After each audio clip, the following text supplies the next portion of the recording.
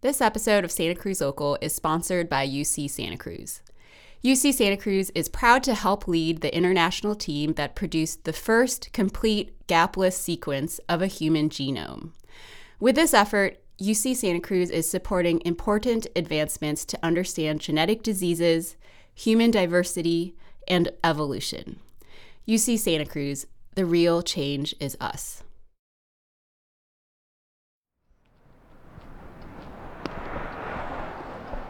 The Davenport Resource Services Center is tucked on a hill. I can see and hear the ocean from here. Across the street is an old church. Beyond that is farmland. It's a sunny Tuesday afternoon in March. There's a line forming on the patio. People, mostly women, are waiting for groceries. Some have toddlers in tow. Workers stack bags of fruit, vegetables, cereal, and tortillas on tables by the front door.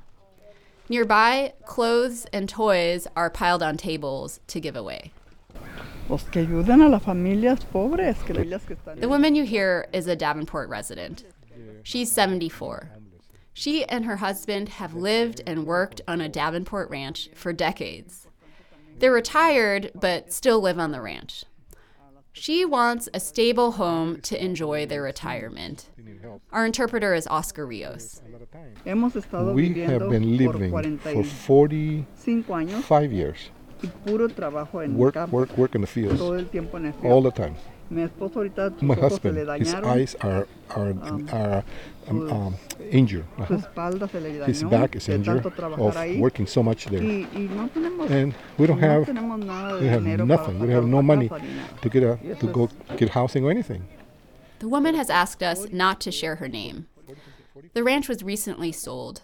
She's trying to work out a lease with a new owner. Her home is at risk. For decades, she and her husband were housed by their employer. In the 1980s, her husband made $2 an hour. When he retired about 4 years ago, he made $10 an hour, she says. As a result, their Social Security payments are very low, she says. It's their sole income. She's a registered voter in Davenport. In June, voters will choose a new county supervisor to represent the North Coast and most of Santa Cruz. I asked her what she wants the candidates to talk about as they compete for her vote. Help for poor families and seniors, she told me. Her family's income and benefits cannot cover their medical bills, she says. Pues también necesitamos que haya casas también para también como para los seniors. Also también. For seniors again. Senior, she's a senior, so it's also we need housing. Para pagar una renta. To pay a rent today is so expensive. And with the money that we make Social Security, it's not enough. It's just not enough. I'm Kara Myberg Guzman. This is Santa Cruz Local. In today's episode, we'll learn what Santa Cruz and North Coast residents want from the District 3 County Supervisor candidates. We'll also meet the 3 candidates in that race. We'll press them on the priorities we heard from you. District 3 includes Davenport, the North Coast, and most of the city of Santa Cruz. This seat is now held by Ryan Coonerty. He's not running for re-election. This race is for one of 5 seats on the Santa Cruz County Board of Supervisors. In the June 7 primary election, voters in this district will choose from the 3 candidates. This race is important because the Board of Supervisors makes local laws and policies for areas outside the 4 cities in the county. They're in charge of things like county roads, county fire protection, public health, the sheriff's office, jails, and county parks. They can also plan for construction and land use in unincorporated parts of the county, like the North Coast. And they have the power to set county-wide plans, like for addressing homelessness. We wanted to understand what's important to residents in District 3. Since February, we surveyed and interviewed more than 100 residents. We went to food handouts in Santa Cruz and Davenport, the downtown Santa Cruz Farmers Market, a Santa Cruz Works Tech Meetup in Beach Hill, the Westside Farm and Feed in Santa Cruz, 2 Davenport businesses, and the Davenport Post Office. We also had a survey on our website. We asked everyone, what do you want the supervisor candidates to talk about as they compete for your vote? Most people told us about a need for affordable housing and rent assistance. Sierra Oriole lives on the North Coast. She's registered to vote in District 3. She works at the Davenport Post Office. I've lived here my whole life, but I'm 35 still living at home. So, yeah, I've lived here my whole life, but I've lived in the same house for 35 years and hope to stay in it until I pass away, whenever that may be. But I just see people coming and going all the time, and it's sad. Sierra earns about $27 an hour. She says she feels that wage is fair, but it's still hard to live off of, she told me. She and her husband pay rent to her parents. They tried to find a place of their own. They gave up. She told me she wants the candidates to focus on affordable housing. I've tried the whole moving away, living on my own, and it's just too much. I mean, what they're asking for even just the smallest closet-sized apartment is a laugh. I mean, it's literally a laugh.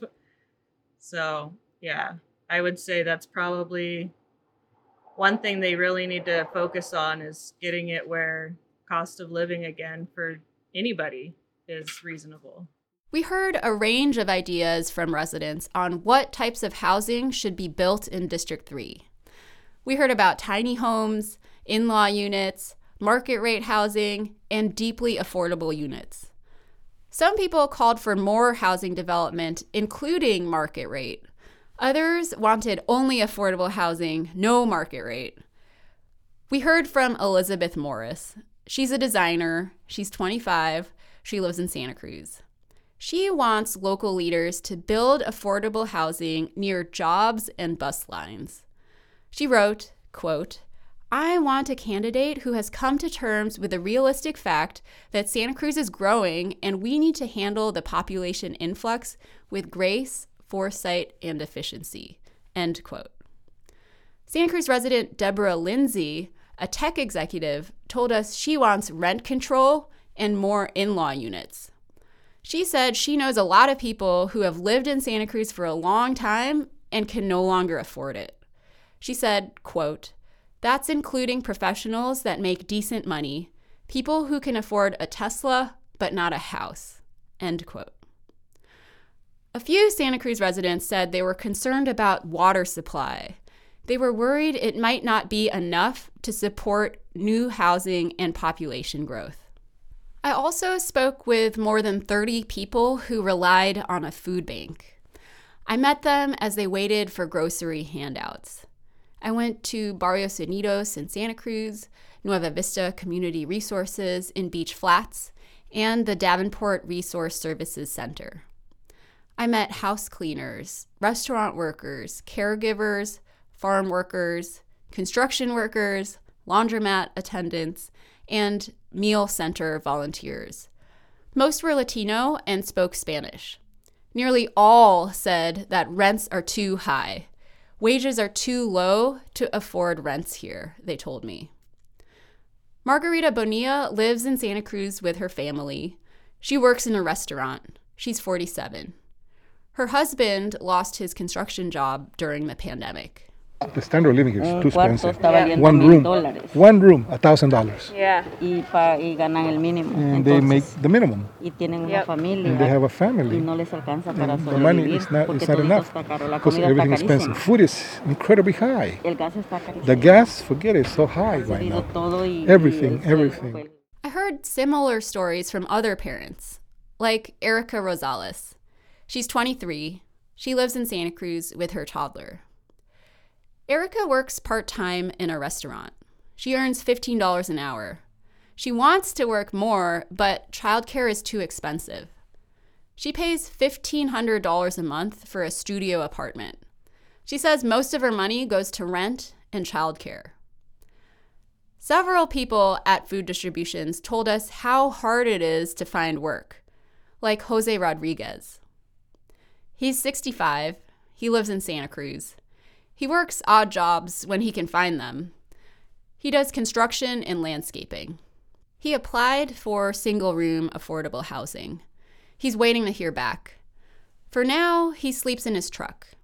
He pays rent to a friend so he can cook meals and take showers at her apartment. The pandemic has made it harder to find work, he says. A lot of families are without rent, with nothing. We need apartments for low income. These are the top needs we heard from District 3 residents in order of frequency: affordable housing, rent assistance, long-term solutions for homelessness, higher wages, and improved transportation options. On the North Coast in Davenport, several residents told us they wanted better road maintenance and improved cell phone service. Davenport and North Coast residents also told us about a need for more law enforcement.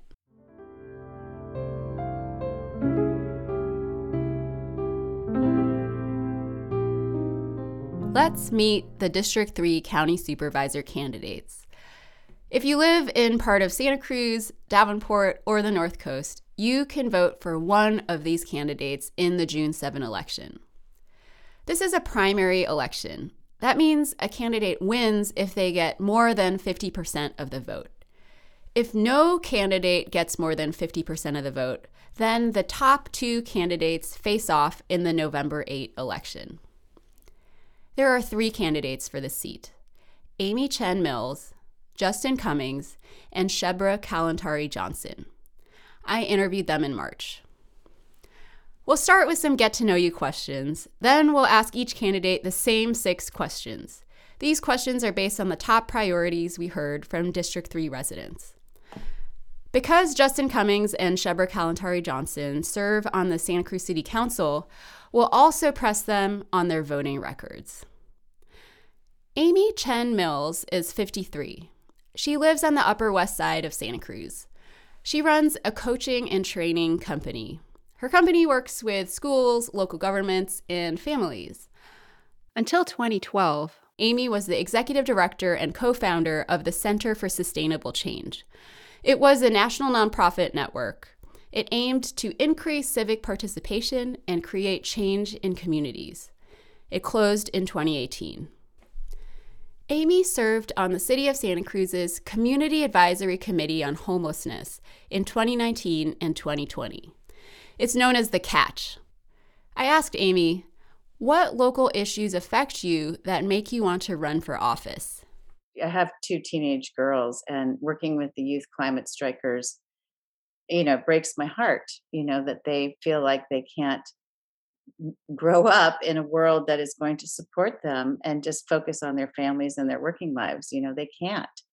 And so that's really driving me to be a leader on the board. I mean, a lot of people I talk to, in my constituency, when I talk about the Board of Supervisors, they don't even know what that is, and so there's an $800 million budget in this county. It's almost $1 billion, and it's a very important role. And I think that, that if I can engage young people in the climate issue, then they will be more engaged in local government as well. And so I'm very interested in that kind of engagement, not just for, young people, but for everybody. We should pay attention to local politics.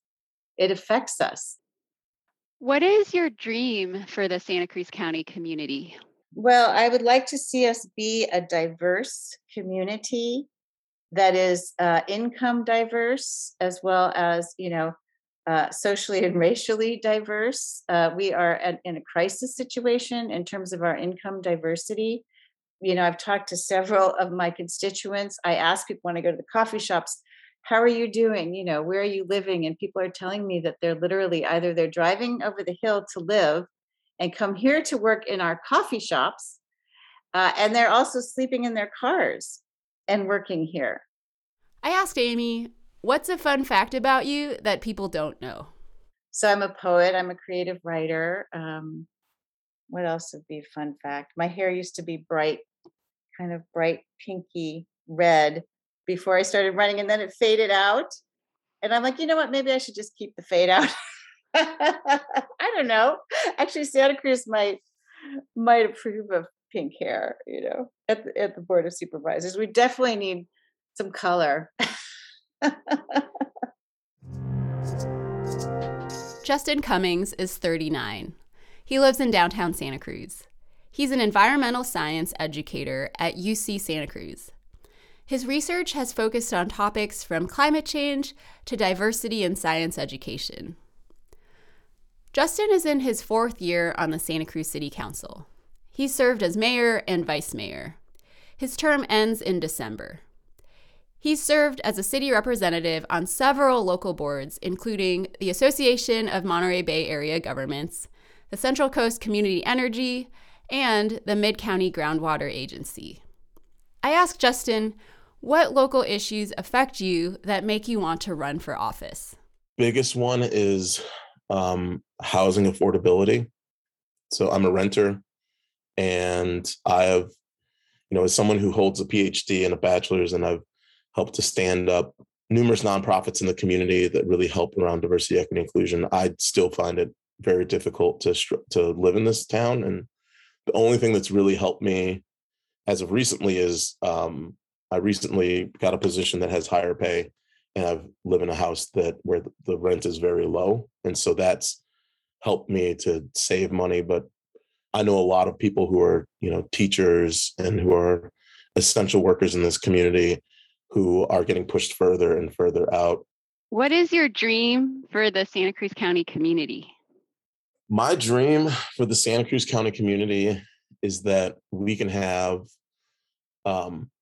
more housing stability for everyone, not just people who own homes, but for people who are renters in our community, which means that not only do we have to produce more affordable housing for the very low and low income people, but we also need to have good jobs and housing for our middle class people as well. So really, and then in addition to that, I think above all, making sure that our community is diverse, because we do see gentrification happening in our community, and we want to ensure that, people who are low income, people of color, have opportunities to live and stay in this community. Thank you, Justin. Lastly, what's a fun fact about you that people don't know? Fun fact about me. I'm the 6-time hot wing eating champ of the parish public house. Nice. Congratulations. Thank you. That sounds rough. Shebra Kalantari Johnson is 44. She lives on the Lower West Side of Santa Cruz. She's a co-founder of Impact Launch. It's a local company that provides project design, planning, and coaching for social service teams. She also runs an independent consulting business in project management and grant writing. Shebra is in her 2nd year on the Santa Cruz City Council. Her term ends in December 2024. She's a city representative on several boards, including the Santa Cruz Metropolitan Transit District, the Youth Action Network Jurisdictional Team, and the Community Action Board of Santa Cruz County.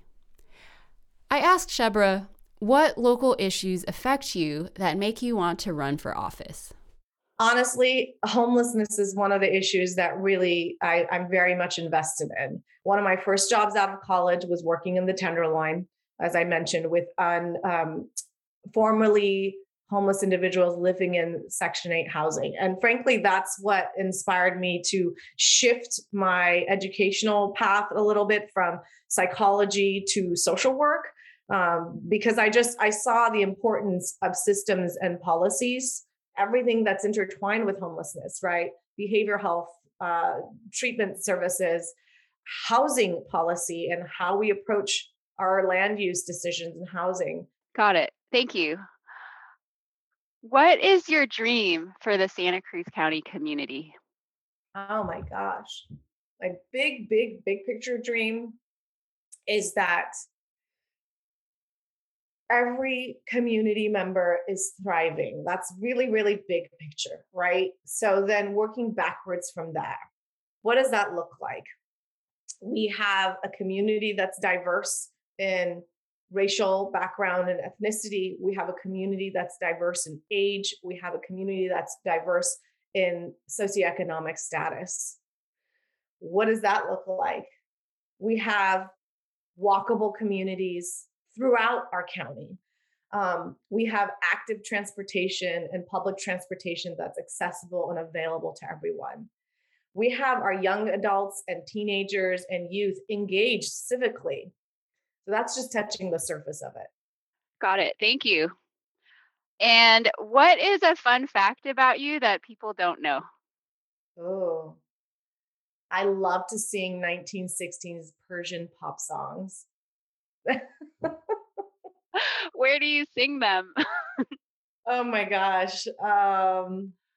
I sing them. I used to sing them to my kids when I would put them to sleep. I sing them in the car.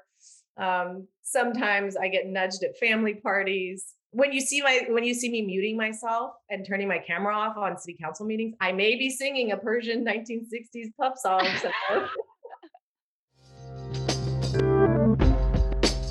Now, let's hear from each candidate on the priorities we heard from District 3 residents.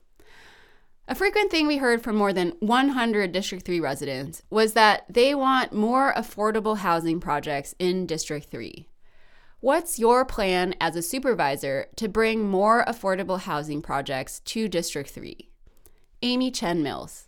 So we have affordable housing needs within our homeless population that are somewhat different from people who are like working, have their families together. We have all these different levels of need. And so we need to be looking at county land parcels in terms of where we could possibly build low income housing. My preference is to work with nonprofit housing developers.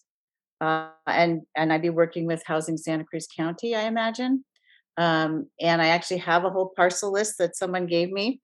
And I think what we have to do is spread these out throughout the county, not just District 3. So we have to look at where the land is in District 3. And then once you have county land that you can build on, you have to get your maximum return on that land, right? So if we actually work with a for-profit developer, that means we need to make sure we have a solid covenant for low-income housing or affordable housing. And that's something that I would not be interested in working with for-profit developers who we can't get really solid agreements from. So, but we're in an emergency situation, so we really need to look at things that can be quick, I think, and where we can be ready to go. Same question. What's your plan to bring more affordable housing projects to District 3? Justin Cummings. As a council member, I've strongly supported affordable housing in the city of Santa Cruz. And as a county supervisor, I intend to work closely with the city to assist in providing additional needed affordable housing. Justin has not always voted in favor of projects with affordable housing. Neither has Shebra. We'll get into their voting records in a bit.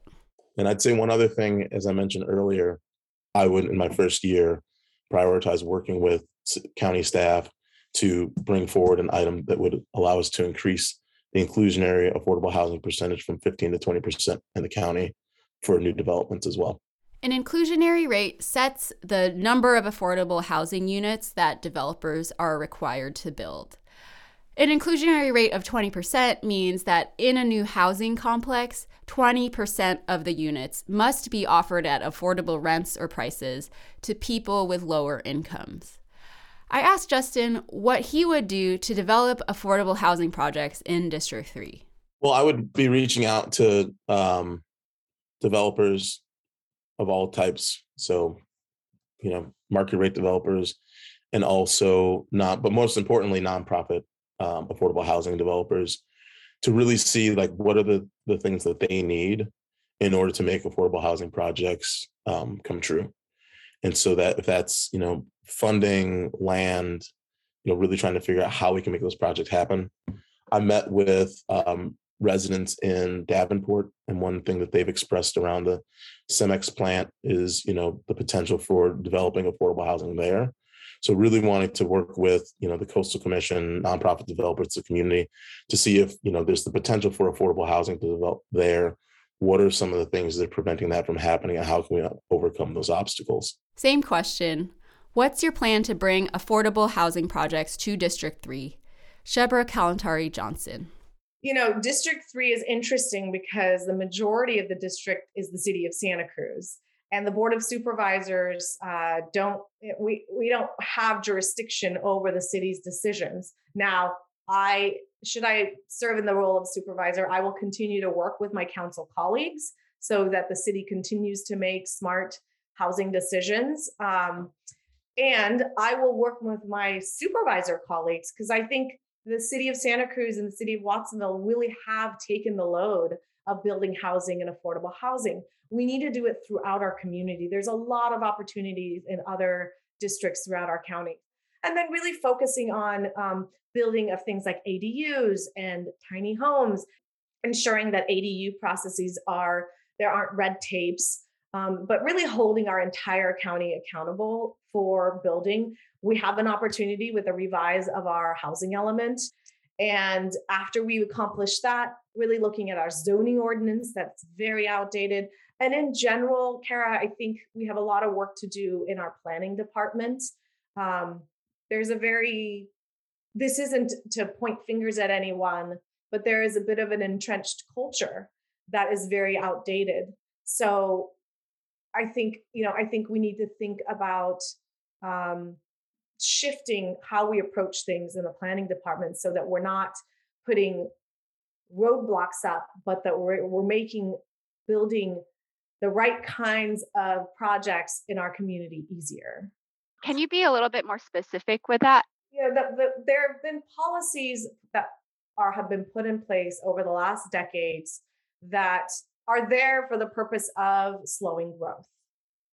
And I understand the significance and importance of why they were put there at the time they were put there. There were environmental concerns that are very real. But I think an unintended consequence has been that we can't do any kind of development anywhere. And that's really impacted our value of having a inclusive and diverse community. That's impacted our value of allowing people who this is their home to be able to stay here. As I said, it's our zoning ordinance is outdated. I don't think I'm alone in identifying that. And we have an opportunity right now as we revise our housing element. Many District 3 residents told us they or someone they know need immediate help to pay rent. They can't wait for an affordable housing project to be developed. What will you do as a county supervisor in your first year to expand rent assistance programs? Where could that money come from? Amy Chen Mills. So I was assuming you were talking about like Section 8, for example, as a rental assistance program. Yeah, that's one example. Yeah. Yeah. Our Section 8 list is closed. We don't have any Section 8 housing. So one thing I think we need to do immediately for all the people who are on the waiting list, it's a huge amount, maybe it's 8,000 people or something, is to educate landlords about Section 8 housing. And there's a lot of information already at the Housing Authority about Section 8. And there also are incentives for landlords. I had a Section 8 renter in our house for a while. And we were living in the back. We have an ADU in the back, and it was fine. It was, we got the check on time every month. Landlords need to know that. I know that the Housing Authority is putting out that kind of outreach. Also, just immediately, there is still rental assistance from the California COVID-19 fund. However, I think that might be more for back rent than for future rent. I'm not sure. So in terms of what else can we do? I mean, we could try to put together our own sort of Section 8 program, like a housing choice voucher for people who are paying more than 30% of their income for rent and need assistance. So there are such things. I've been looking into it. You need to have multiple funding sources for that. It's expensive, and you need to decide whether it's going to be short-term or long-term. I think that there is an immediate emergency need We do have state money coming down the pike for affordable housing and also for health and human services, as well as federal money. So we have to see how that money is earmarked, right? How can we spend it? Just to clarify, the Section 8 program Amy referred to is now called the Housing Choice Voucher Program. They changed their name. The program is run by the Housing Authority of the County of Santa Cruz. Families can apply to get a voucher from the Housing Authority. Then families must find a landlord who will take the voucher. If they can, then the family pays 30% of their income toward rent. The Housing Authority pays the landlord the rest to a limit. The problem for many families is finding landlords who will take the voucher. Amy, Justin, and Shebra all mentioned the California COVID-19 Rent Relief Program. It's also known as Housing is Key. It's a state-funded program. During the pandemic, it's been the largest source of rent assistance in our county. The problem is the state has been slow to process the applications. About 3,400 households in our county applied. About half have received money as of April 7. The application window closed March 31st. When that window closed, so did a state moratorium on evictions. So residents who lost jobs during the pandemic could face eviction in April. Let's hear from Justin Cummings. What will you do in your first year to expand rent assistance programs? Where could that money come from?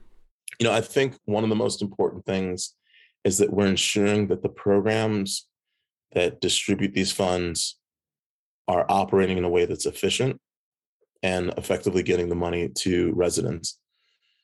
We're seeing that right now with the COVID-19 relief, where many people have applied for rental assistance and the rental eviction moratorium is going to end on the 31st. So this is an example of where there is available funding, but the program isn't efficient at getting the funding to the people. And so that is probably one of the number one things I want to focus on, is making sure that these programs are effective at getting the money that we allocate to the people who need it. The state, when we think about the state budget, we know that this year there was a surplus and that there was a lot of money that went towards homeless programs. And, one of the things I think that my role would be moving into the next budget cycle would be to advocate for more funding to go towards rental assistance from the state, so that we can use these funds and allocate them towards rental assistance for residents.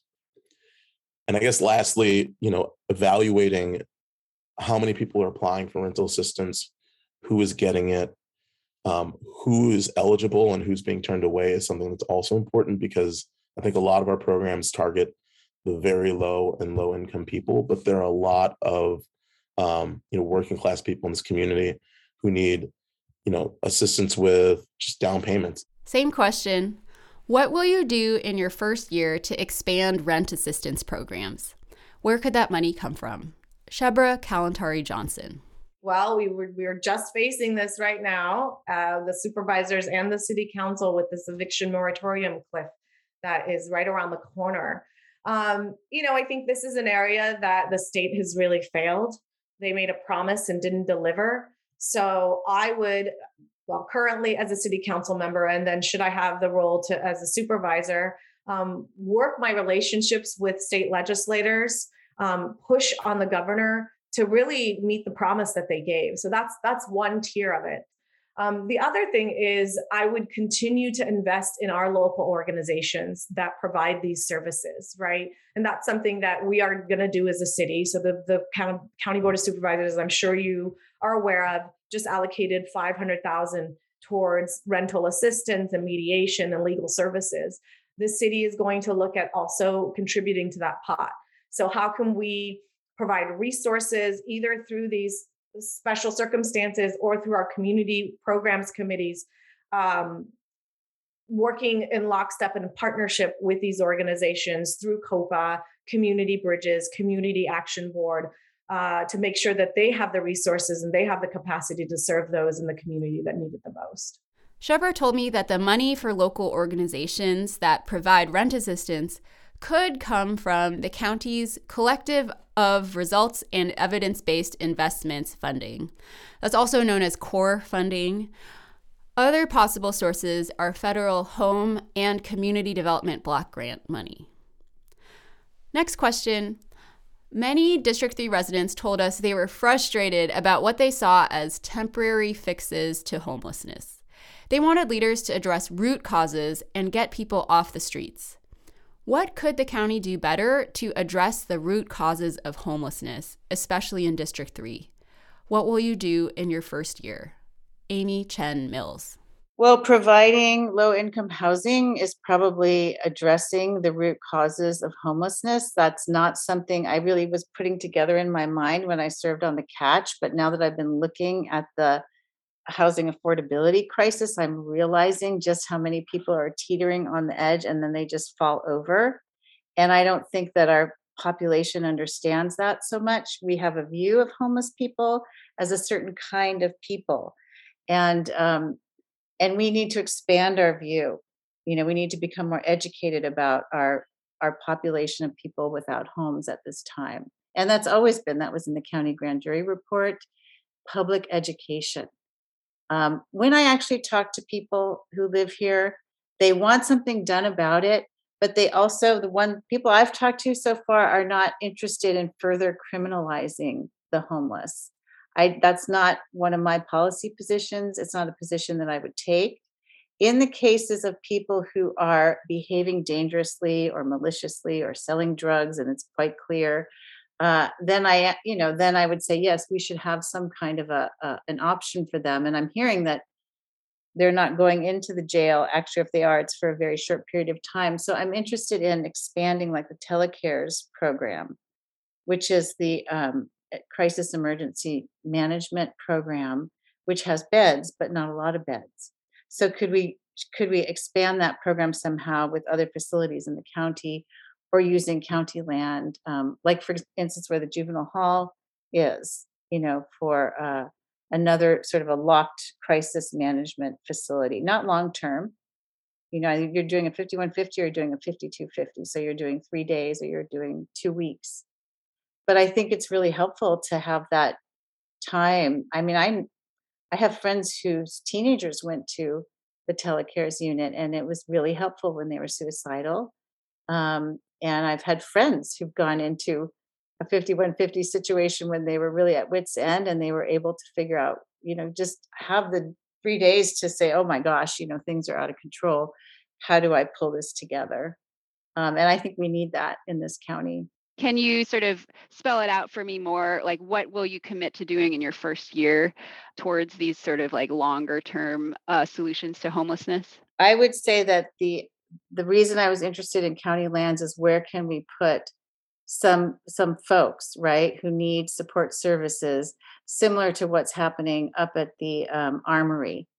That was my idea in the Catch, is why can't we have these transitional housing programs, even if it's managed encampments, which are better in my mind than unmanaged encampments, up throughout the county, not just, Santa Cruz was dealing with the bulk of it. So that's what I would be looking at. How could we expand those programs to house people who are now living along the San Lorenzo River and in those areas? Same question.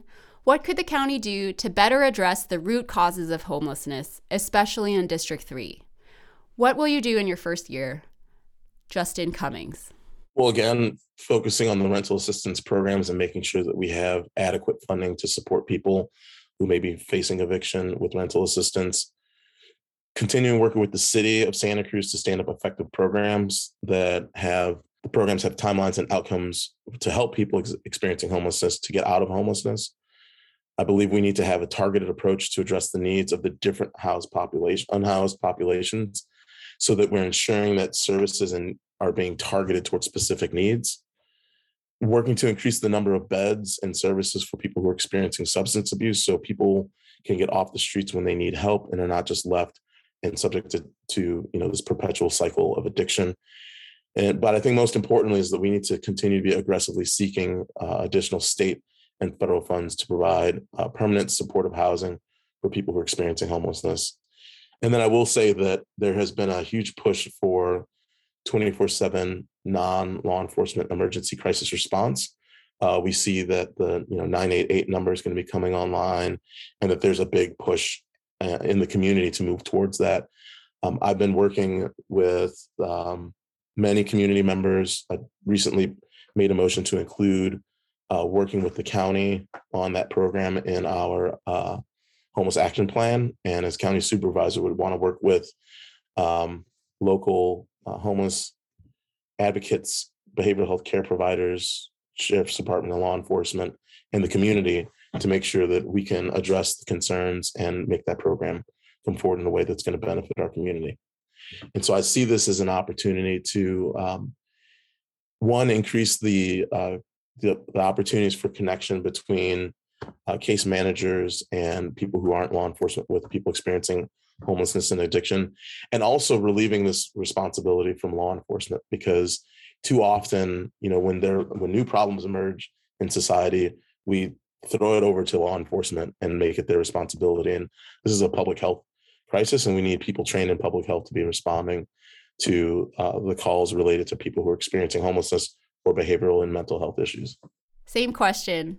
What could the county do to better address the root causes of homelessness, especially in District 3? What will you do in your first year? Shebra Kalantari Johnson. Homelessness looks different.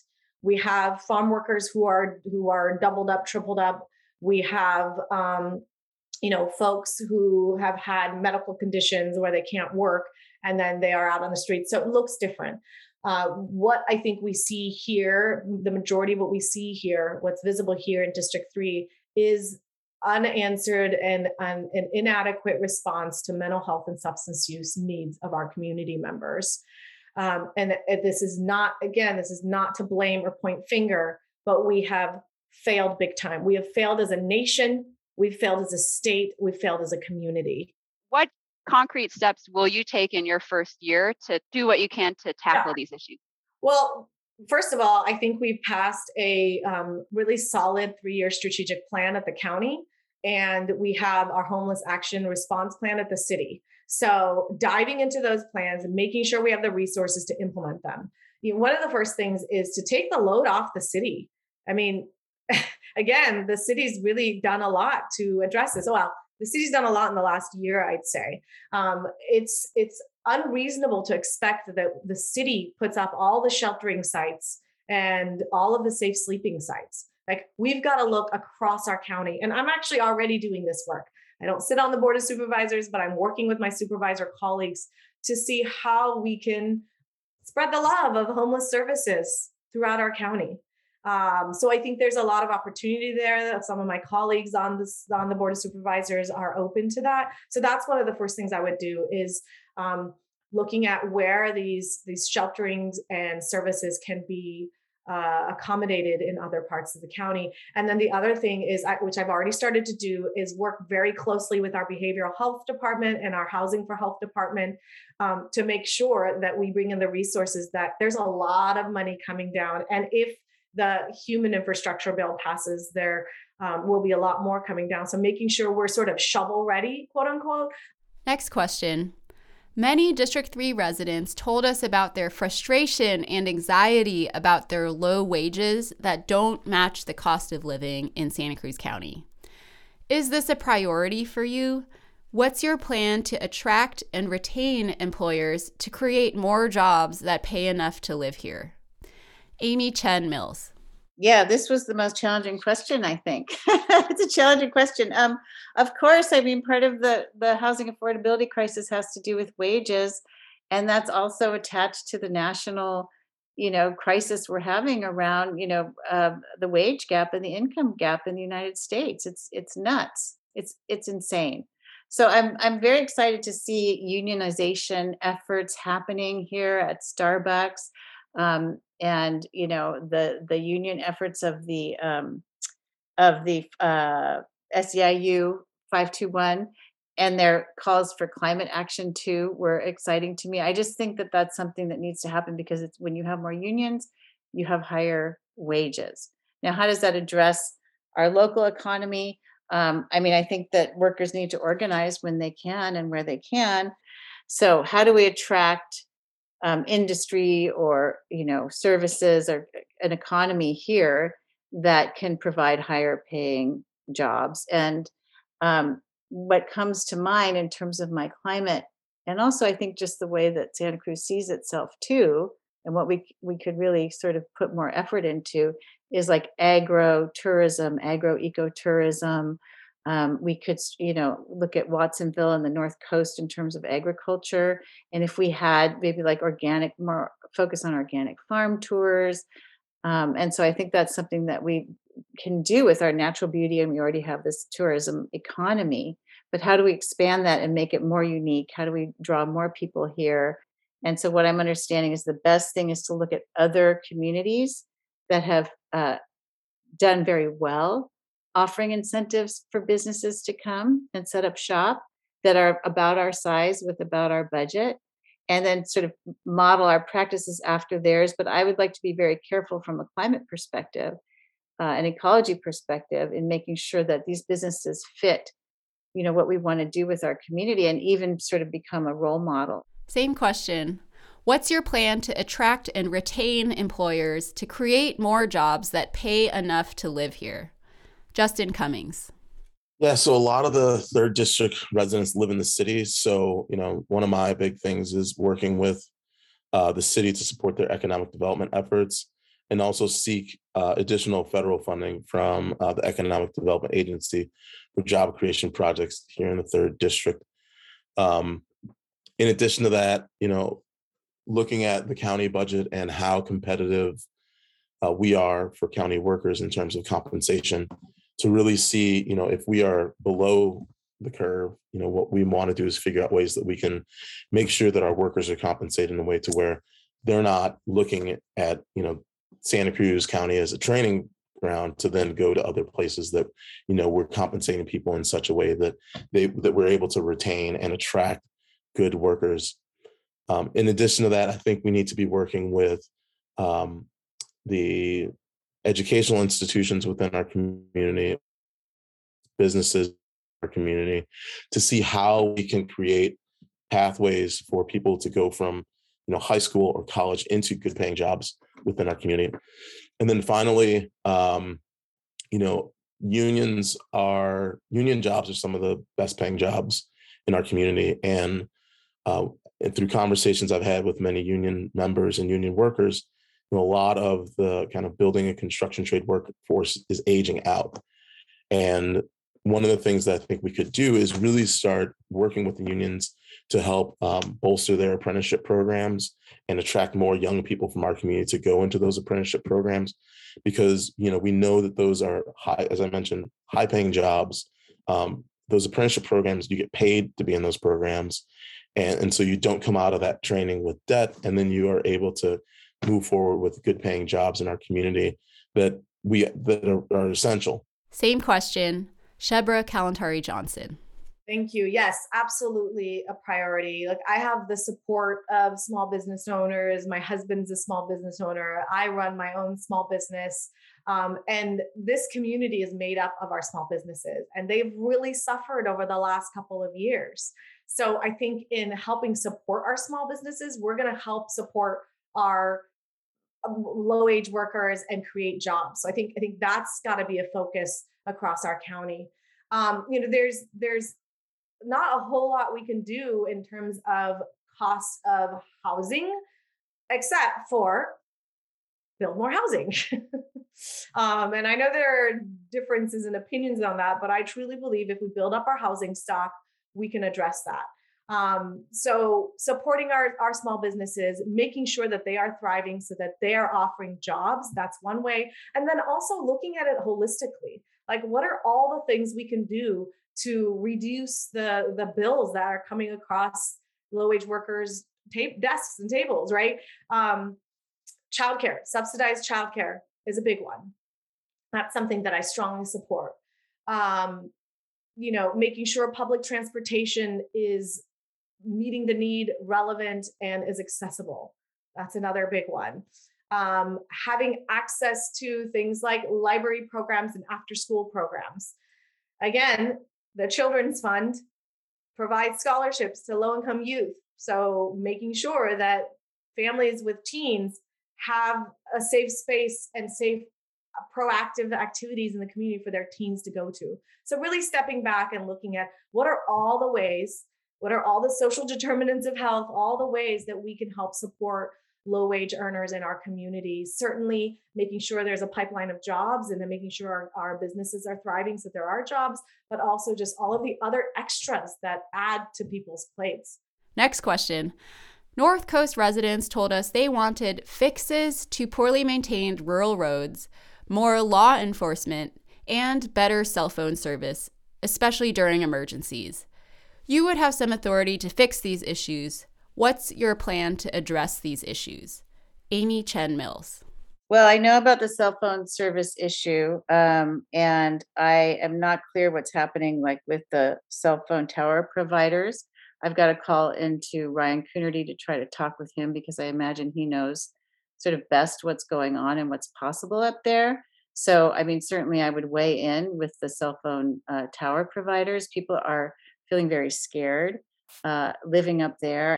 In the meantime, there are a lot of ham service operators springing up, and I support this. I wonder if it's something that the county could help with, maybe offering trainings and subsidies. And the reason I do support these things is because it's not like we had a fire and now we're going to get back to normal. I want to get back to more law enforcement and better maintained rural roads. What's your plan to address those? Well, I've heard about law enforcement as well. My understanding is that's the county sheriff's office that would respond. And I can see a win-win in this situation. The county sheriff's is already working with like mobile response team members. I think one, maybe two have been added on. And there are people in our community who would like to see a program like a mobile response unit that can go out in lieu of a sheriff or police officer. And actually, I think that would be helpful for everyone because it would take some of the service burden off of the sheriffs they should be responding to really, truly dangerous situations and serious crimes. But if we have a mobile response unit at the county sheriff's office, that means that, if there's people who need them in Bonnie Doon, there will be more time. It's also a less expensive program, as I understand it. And so this is where I'm seeing kind of a win-win. I haven't talked to Sheriff Hart yet about it. Just to clarify, you're talking about expansion of MERT, the Mobile Emergency Response Team that sends vans out? That's what's happening now. Okay. Yeah. Oh, I thought they went with the police. They can respond independently of the sheriff's office, right. Is what I can understand. 8 to 5 or something. Yeah, it's only during day hours. Yeah. And roads. I've talked to Zach Friend about roads. I don't know what the situation is with the roads up there, except that they're poorly maintained, right? And my understanding is that either you can fix all your potholes and use your money for that, or you can get a new street. But you have to kind of give up on the potholes for a while to get the new street. So again, I feel like I need to talk to Mr. Coonerty and maybe the people in planning and transportation to figure out what's going on with the budget there. Same question. North Coast residents told us they wanted fixes to poorly maintained rural roads, more law enforcement, and better cell phone service, especially during emergencies. What's your plan to address these issues? Justin Cummings. So in terms of law enforcement, I'm aware that the current county supervisor has worked hard and successfully to increase the sheriff's presence on the North Coast. And I intend to continue that support and, if possible, to extend the responsiveness. As for roads, I intend to continue the aggressive efforts of the 3rd District Office to secure the maximum funding to repair the roads, especially those that have been damaged by the CZU fire complex. And as far as cell towers, I'm aware that there's significant federal money that will soon be available to extend broadband in the county, and I intend to ensure that the 3rd District gets its fair share of that. Same question, Shebra Kalantari Johnson. Right. Well, first I'll share that I feel very much a part of the North Coast community. My kids have gone to school at Pacific Elementary in Davenport since preschool. I also am very connected to folks up in the North Coast. And, I think there's a lot of work to be done there. I have a pretty strong relationship with our sheriff's office. I've done a lot of work with our sheriff's office in the past through my grant writing work. I've been endorsed by law enforcement, and I'm going to use those relationships to make sure that we have adequate coverage on the North Coast for all of the challenges that happen on the North Coast. Shebra mentioned her endorsements from law enforcement. She has the endorsement of the Santa Cruz Police Officers Association. As of April 10, the Deputy Sheriff's Association of Santa Cruz County has not voted on an endorsement. The Sheriff's Office is the law enforcement body that serves the North Coast and Davenport. Shebra also weighed in on cell phone service on the North Coast. Cell towers in Bonny Doon has been a controversial issue. Some residents have opposed cell towers because of potential health concerns. In February, a communication company applied to install a new cell tower in Bonny Doon.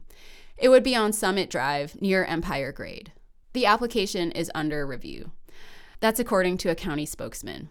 So I'm committed to making sure that we have internet connectivity. I've already started to work with our local internet provider, Cruz.io, to understand the complexities of it. I know that there is a program that the county is pursuing right now with pockets of our community that have low internet connectivity. I would push for Davenport and the North Coast and Bonny Doon to be up in the front of that line, to be connected to those resources. Okay. Would you support a cell tower in Bonny Doon? I mean, I think the quick answer is yes, but we need to do it in a way that's respectful to the community needs and desires. Shebra also weighed in on road repairs. Roads is a big problem in all of our sort of rural areas. I think one of the things that needs to be done is bringing in the resources for infrastructure needs. There's money right now that's coming through the federal government with the infrastructure bill that's passed. There's money that's coming from the state.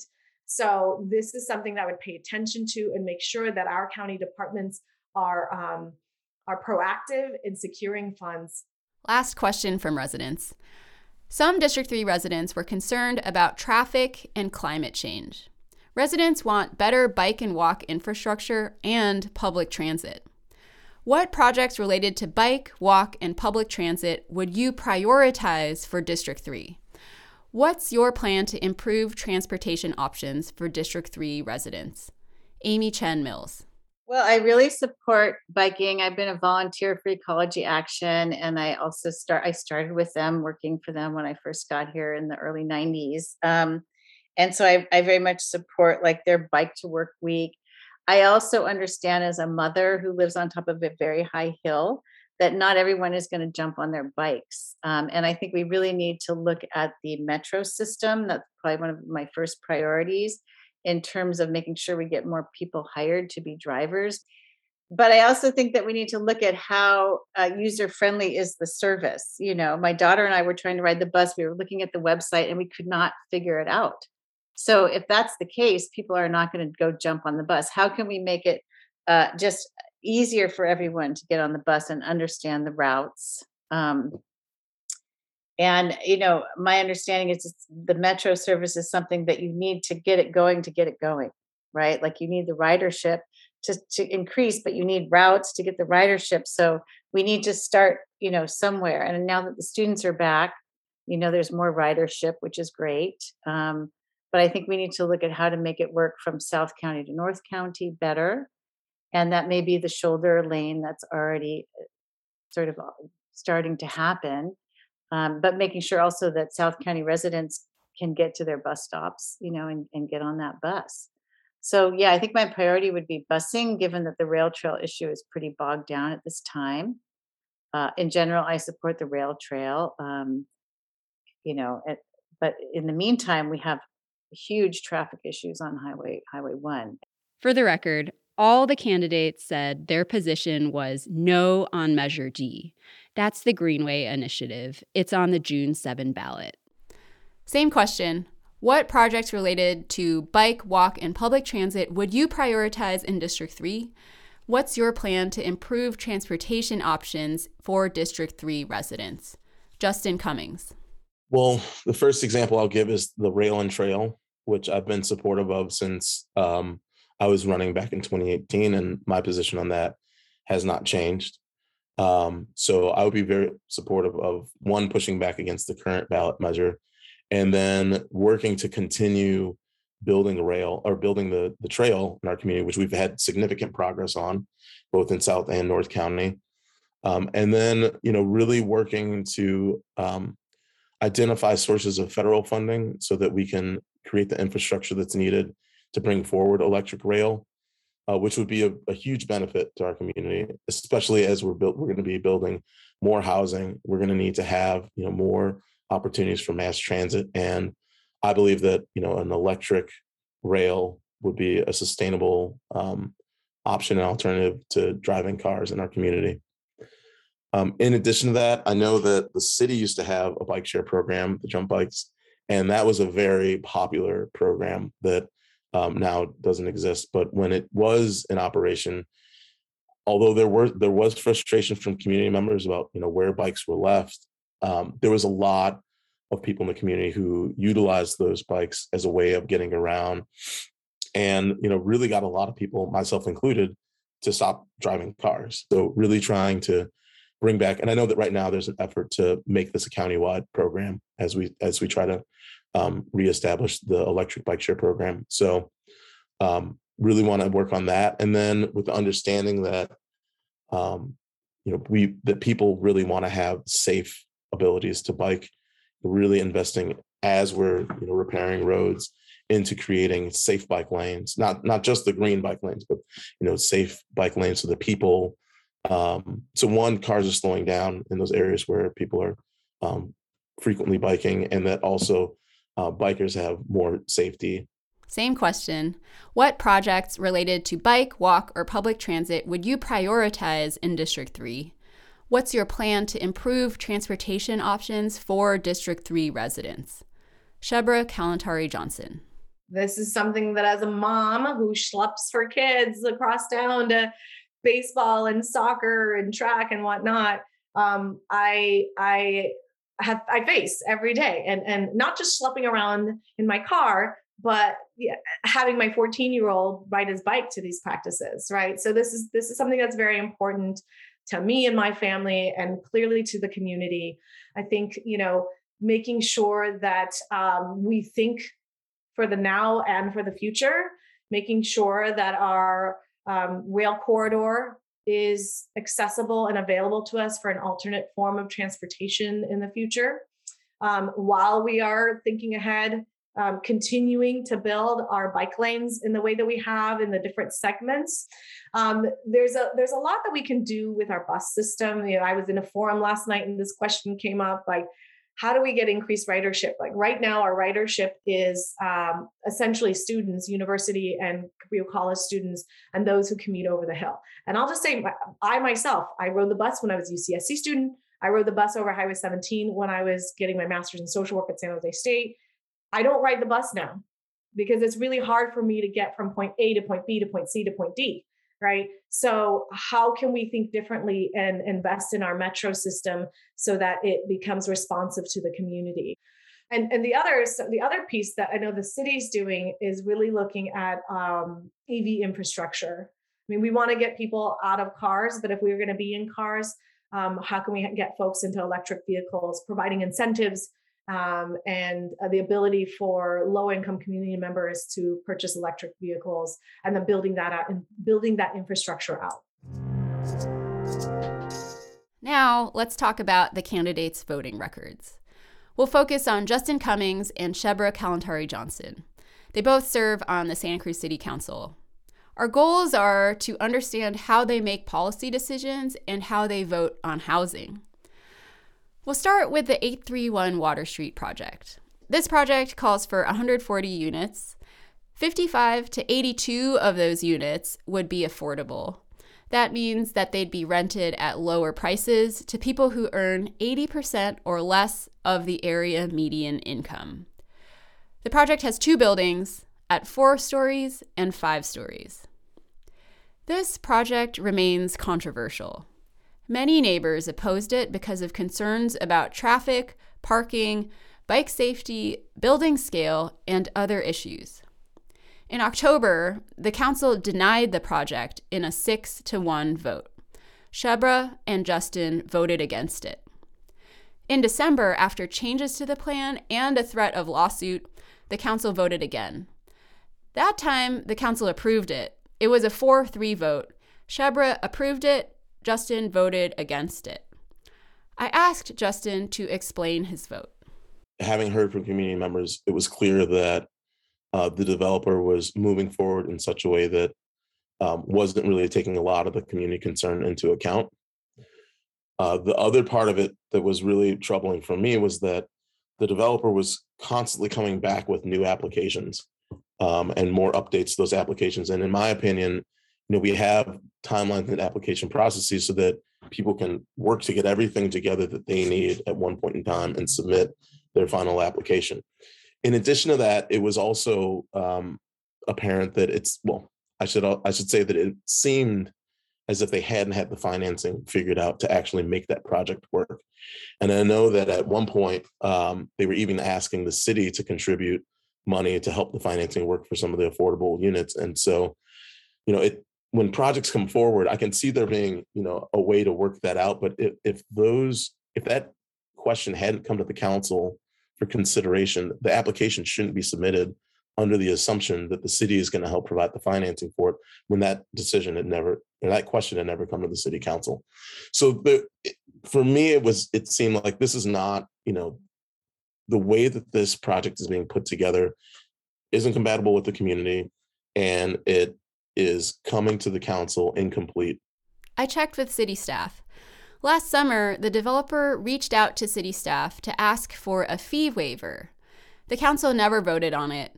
There wasn't support for it on the council. The council had limited power to deny the proposal. That's because the developer applied for the project using state law SB 35. SB 35 forces city leaders to use objective standards to evaluate the project. Justin told me that he felt the city had the legal grounds to reject the application. He said that the developer's many revisions to the plans were evidence that the plans did not comply with the city's objective standards. I asked him how the threat of lawsuit factored into his second no vote. He told me that elected leaders should take all legal challenges seriously. His time on the council has taught him that lawsuits often lead to settlements. It's hard to predict the outcome, but it's possible a settlement negotiation could have led to a plan that addressed more of the neighbors' concerns, he told me. I asked Shebra about her initial no vote on 831 water and what changed her mind. Yes, that was one of the hardest decisions on city council that I've made. I am in support of smart growth that fits our community. Now, I don't want to do it such that we change the quality of life for our community members who are here. I don't want us to turn into quote unquote over the hill or Southern California. And when we don't approve projects and we don't build, this is what we're faced with. We're faced with projects that may feel too at scale for the specific location. And it's the state's way of saying, you didn't do enough. So now we're going to do whatever we want. 831 water, I worked with the developers, I worked with staff, I worked with neighbors to see if we can get to a place that would be workable for everyone. And we didn't land there, Kara. We didn't land there. I had strong concerns about the segregation and separation of the two buildings, among other concerns. Now, what it comes down to is that we find ourselves in the situation that we do because of our past policy decisions. When I had a deeper understanding of what that would mean to continue to deny this project in terms of potentially $8 million that would cost our city taxpayers, I had to make that very difficult decision to change my vote. I checked the $8 million figure that Shebra mentioned. That's how much legal fees and court fines could potentially cost the city. That's if the city were sued and the court finds that the project's denial was in bad faith. The city would be fined if the decision were not reversed. The fines are based on the number of housing units, in this case, 140 units. That's according to a lawyer hired by the city. The lawyer called it a worst-case scenario. I asked Shebra to clarify the issues she had with the project that led to her no vote. Some of the technicalities of the project were of concern, including traffic concerns and the egress and ingress where the cars would be coming in and out of Water Street. And the proposal that was put in front of us, I think to me and a number of my fellow council members weren't addressed adequately. And then when you changed your vote for the second vote, was it that a deeper understanding that kind of the city's hands were tied legally? Exactly. Or was it this revised proposal, I'm more open to it? No, that's exactly right. The city's hands were tied. Okay. And we would be facing a significant lawsuit that our city can't afford. I also asked Shebra and Justin about their votes last year on the Riverfront housing proposal. It's a 7-story project. 20 of the 175 units would be affordable. The council approved it in a 5-2 vote. Shebra voted in favor. Justin voted against. I asked Shebra to explain her yes vote. Look, ultimately, this goes back to what we were saying. We have done a terrible job of building in our community. So here's where we're at. If we're going to build density housing, it's going to be in the downtown areas. If we're going to activate our downtown so that we have walkable communities, it's going to be projects like this. Saying no to housing doesn't bring in affordable housing. It takes away the 20 units that we would have the opportunity to have, right? So I think some of my colleagues who continue to vote no on these housing projects, you got to step back and see the bigger picture. You say no to 20 because you can't get 22, then you don't get the 20 even. I asked Justin to explain his no vote. At the time, he said that he wanted city staff to negotiate with the developer to set aside some units for people with housing choice vouchers. One way that we know we can, in terms of one program that exists that can allow us to increase affordable units or increase people who need affordable housing is Section 8. And at the state level, the state has now made it illegal for people to discriminate against Section 8 voucher holders. However, we historically know that if someone is a tenant and their landlord does something that is illegal, whether that's a notice to quit or kick them out, it is the burden's placed on the tenant to file a lawsuit. And so they have to hire an attorney, sue the landlord and take them to court. And people who are low income, that's extremely difficult for them to do. And, the developer at the time, was really saying, well, it's up to the city. And, I think that we need to be pushing forward with creating laws that will increase the use of Section 8 housing vouchers and increase affordable housing, because what we've seen is that if there's no legal implications, then developers are less likely to do it. I talked to Justin about his votes on a couple other housing projects. Shebra was not on the council yet. In 2019, Justin voted in favor of the 190 West Cliff project. That's a housing complex proposed on the Dream Inn parking lot. The council approved it in a 4-3 vote. The project had 10 affordable units out of a total 89 units. At the time, Justin said he wanted to, quote, increase affordable housing to the maximum extent possible, close quote, but he was worried about legal challenges. Justin told me he spoke with the city's legal team. If the city denied the project, the city likely would have been sued, and the city would have lost, Justin said.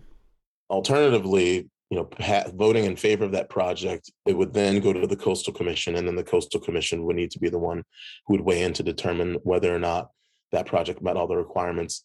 And by doing so, that took the burden of disputing that project that burden off the city. The project remains stalled. 4 residents and a neighborhood group filed a series of appeals to the Coastal Commission. That was in November 2019. The Coastal Commission has not yet weighed in on it. In 2020, Justin voted in favor of the new downtown library project. It calls for affordable housing and a garage as well. At the time, it called for a minimum 50 affordable housing units. The council approved it in a 4-2 vote. The project had many supporters, but also many opponents. Many people did not want the garage. They wanted a library renovation instead. I asked Justin to explain his yes vote. Obviously, this was a very controversial item, and I was kind of the swing vote on that item. And I thought that what would be really important is that, rather than move in either direction, let's bring it out to the community and really have a good understanding of, if we renovate, what's that going to look like? If we build a mixed use, what can that look like? Because when I was running for office, I was under the impression, it's going to be a 6-story parking garage with 600 new spaces on top of a library, which I still to this day don't think is something that would be good for the community. As a subcommittee member, we met with the library director, and after receiving all his input, went through, which of these projects would be best. And we unanimously agreed that the mixed use project would be the best. And part of that was because we also saw that there was the potential to build affordable housing on that site and have a library and have, some parking, which we were able to reduce the spaces from 600 to 400. And so, thinking about how can we, come together as a community and really maximize the benefit, that seemed like a good direction to go in. The Downtown Library Housing and Garage Project today calls for 100 to 125 affordable units. I asked Justin to summarize how he has voted on housing. I'm looking at approving projects that are going to fit with the community, that are taking community consideration into account, and that are maximizing affordable housing.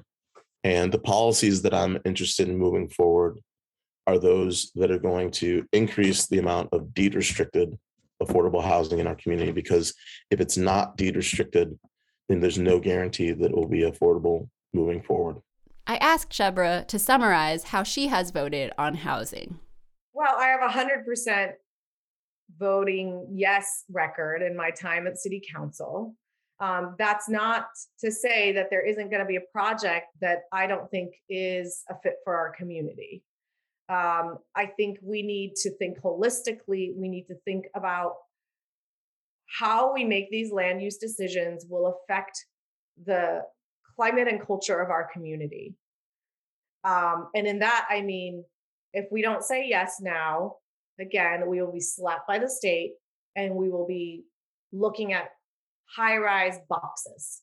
So that's really influences my thinking. There is a narrative out there that she hasn't seen a project that she doesn't like. I know that narrative's out there. That's not the reality. When I see a project, I take into consideration the needs of the entire community and our needs in the next 20 years, right? I'll work with developers, I'll work with city staff, I'll work with community groups to see where we can make adjustments so that it is a fit for how we want to grow as a Santa Cruz County, as the city of Santa Cruz and Santa Cruz County. Or just to clarify, your 100% vote, you mean that except for that one vote on 831 initial vote, you've approved every project that has come before. And I'll say this to you, Kara, by the time it comes to us at the city council, there has been a long process that's already taken place, right? It goes to the planning commission, it goes to the city staff, it goes back and forth, right? So I also have to do my homework, absolutely, but also trust in the process that's taken place before it's come to my, before it comes across my desk, so to speak. I also asked Shebra about a proposal she made with council members Martine Watkins and Renee Golder. Last year, they proposed a ballot measure that earmarked 20% of the city's marijuana tax money for children's programs. City voters approved that measure in November's special election. That was the only question on the city ballot that November. The election cost the city $241,000. That cost is significantly more than what the measure would raise annually for the Children's Fund. I asked Shebra about it. She stood by her vote and the timing of the proposal. She said the cost of the election was worth it to fund children's services.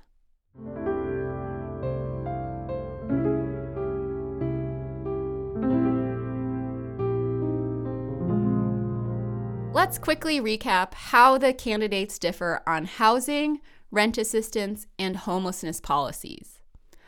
On building affordable housing, Amy Chen Mills wants to focus on county-owned land throughout the county. She said she would work with nonprofit developers. Justin Cummings said he would also work with developers. He wants to explore the potential for affordable housing at the Cemex plant in Davenport. He also wants to increase the county's inclusionary rate to 20%. Shebra Kalantari-Johnson wants to build affordable housing throughout the county, not just in District 3. She mentioned in-law units and tiny homes as part of the solution. She also wants to update the county's zoning to allow more housing growth. Since Shebra started her term on the city council, she has had more yes votes on housing than Justin. On rent assistance, Amy Chen Mills wants to create a rent assistance voucher program run by the county. She wants the county to find state and federal money for it. Justin Cummings said he wants to make sure the state COVID rent relief program delivers rent assistance faster. He said he'd also advocate for state leaders to give the county more money for rent assistance. He would also push for more county money to be spent on rent assistance. Shebra Kalantari-Johnson also said she'd push state leaders to deliver with the COVID rent relief program. She would also push for more county money to be spent on rent assistance. On solutions to homelessness, Amy Chen Mills said developing more affordable housing is key. She also wants to expand mental health crisis services. She supports an expansion of managed homeless camps like the one at the Armory in De La Viega Park. Justin Cummings said his first priority is seeking state and federal money for permanent supportive housing. He also said expansion of rent assistance programs is key. He also wants to increase addiction treatment services. Both Justin and Amy mentioned a need for more alternatives to police response to mental health crises. Shebra Kalantari-Johnson said the root causes of homelessness she'd prioritize are a lack of treatment for substance abuse and mental health problems. She said she'd push for more money for treatment.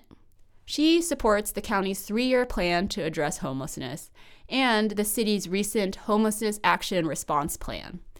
She wants more homeless services throughout the county, not just in Santa Cruz.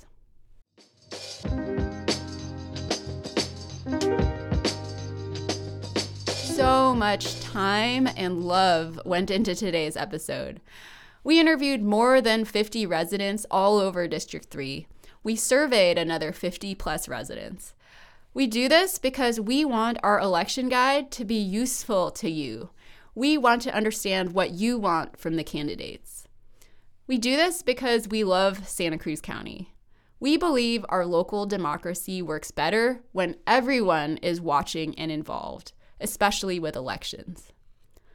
This work takes time and money. All of Santa Cruz Local's work is free. We're supported by our members. Our members donate starting at $19 a month or $199 a year. I invite you to support our newsroom with a membership today. Go to santacruzlocal.org/membership. The link is in our show notes. If you use the Patreon app, you can also donate to us there. Just search for Santa Cruz Local. Thank you to all our members. Thank you especially to our highest level members: Elizabeth and David Doolin, Fran Goodwin, Jim Weller, Deborah Seche, Chris Nicholson, Patrick Riley, Cove Britton, and Jacob Myberg Guzman. Thanks to Trimpot for the music. Thank you also to Santa Cruz Local's Natalia Drescher. Natalia helped conduct interviews across District 3. Natalia also helped organize and analyze all our survey and interview feedback. I'm Kara Myberg Guzman. Thanks for listening to Santa Cruz Local.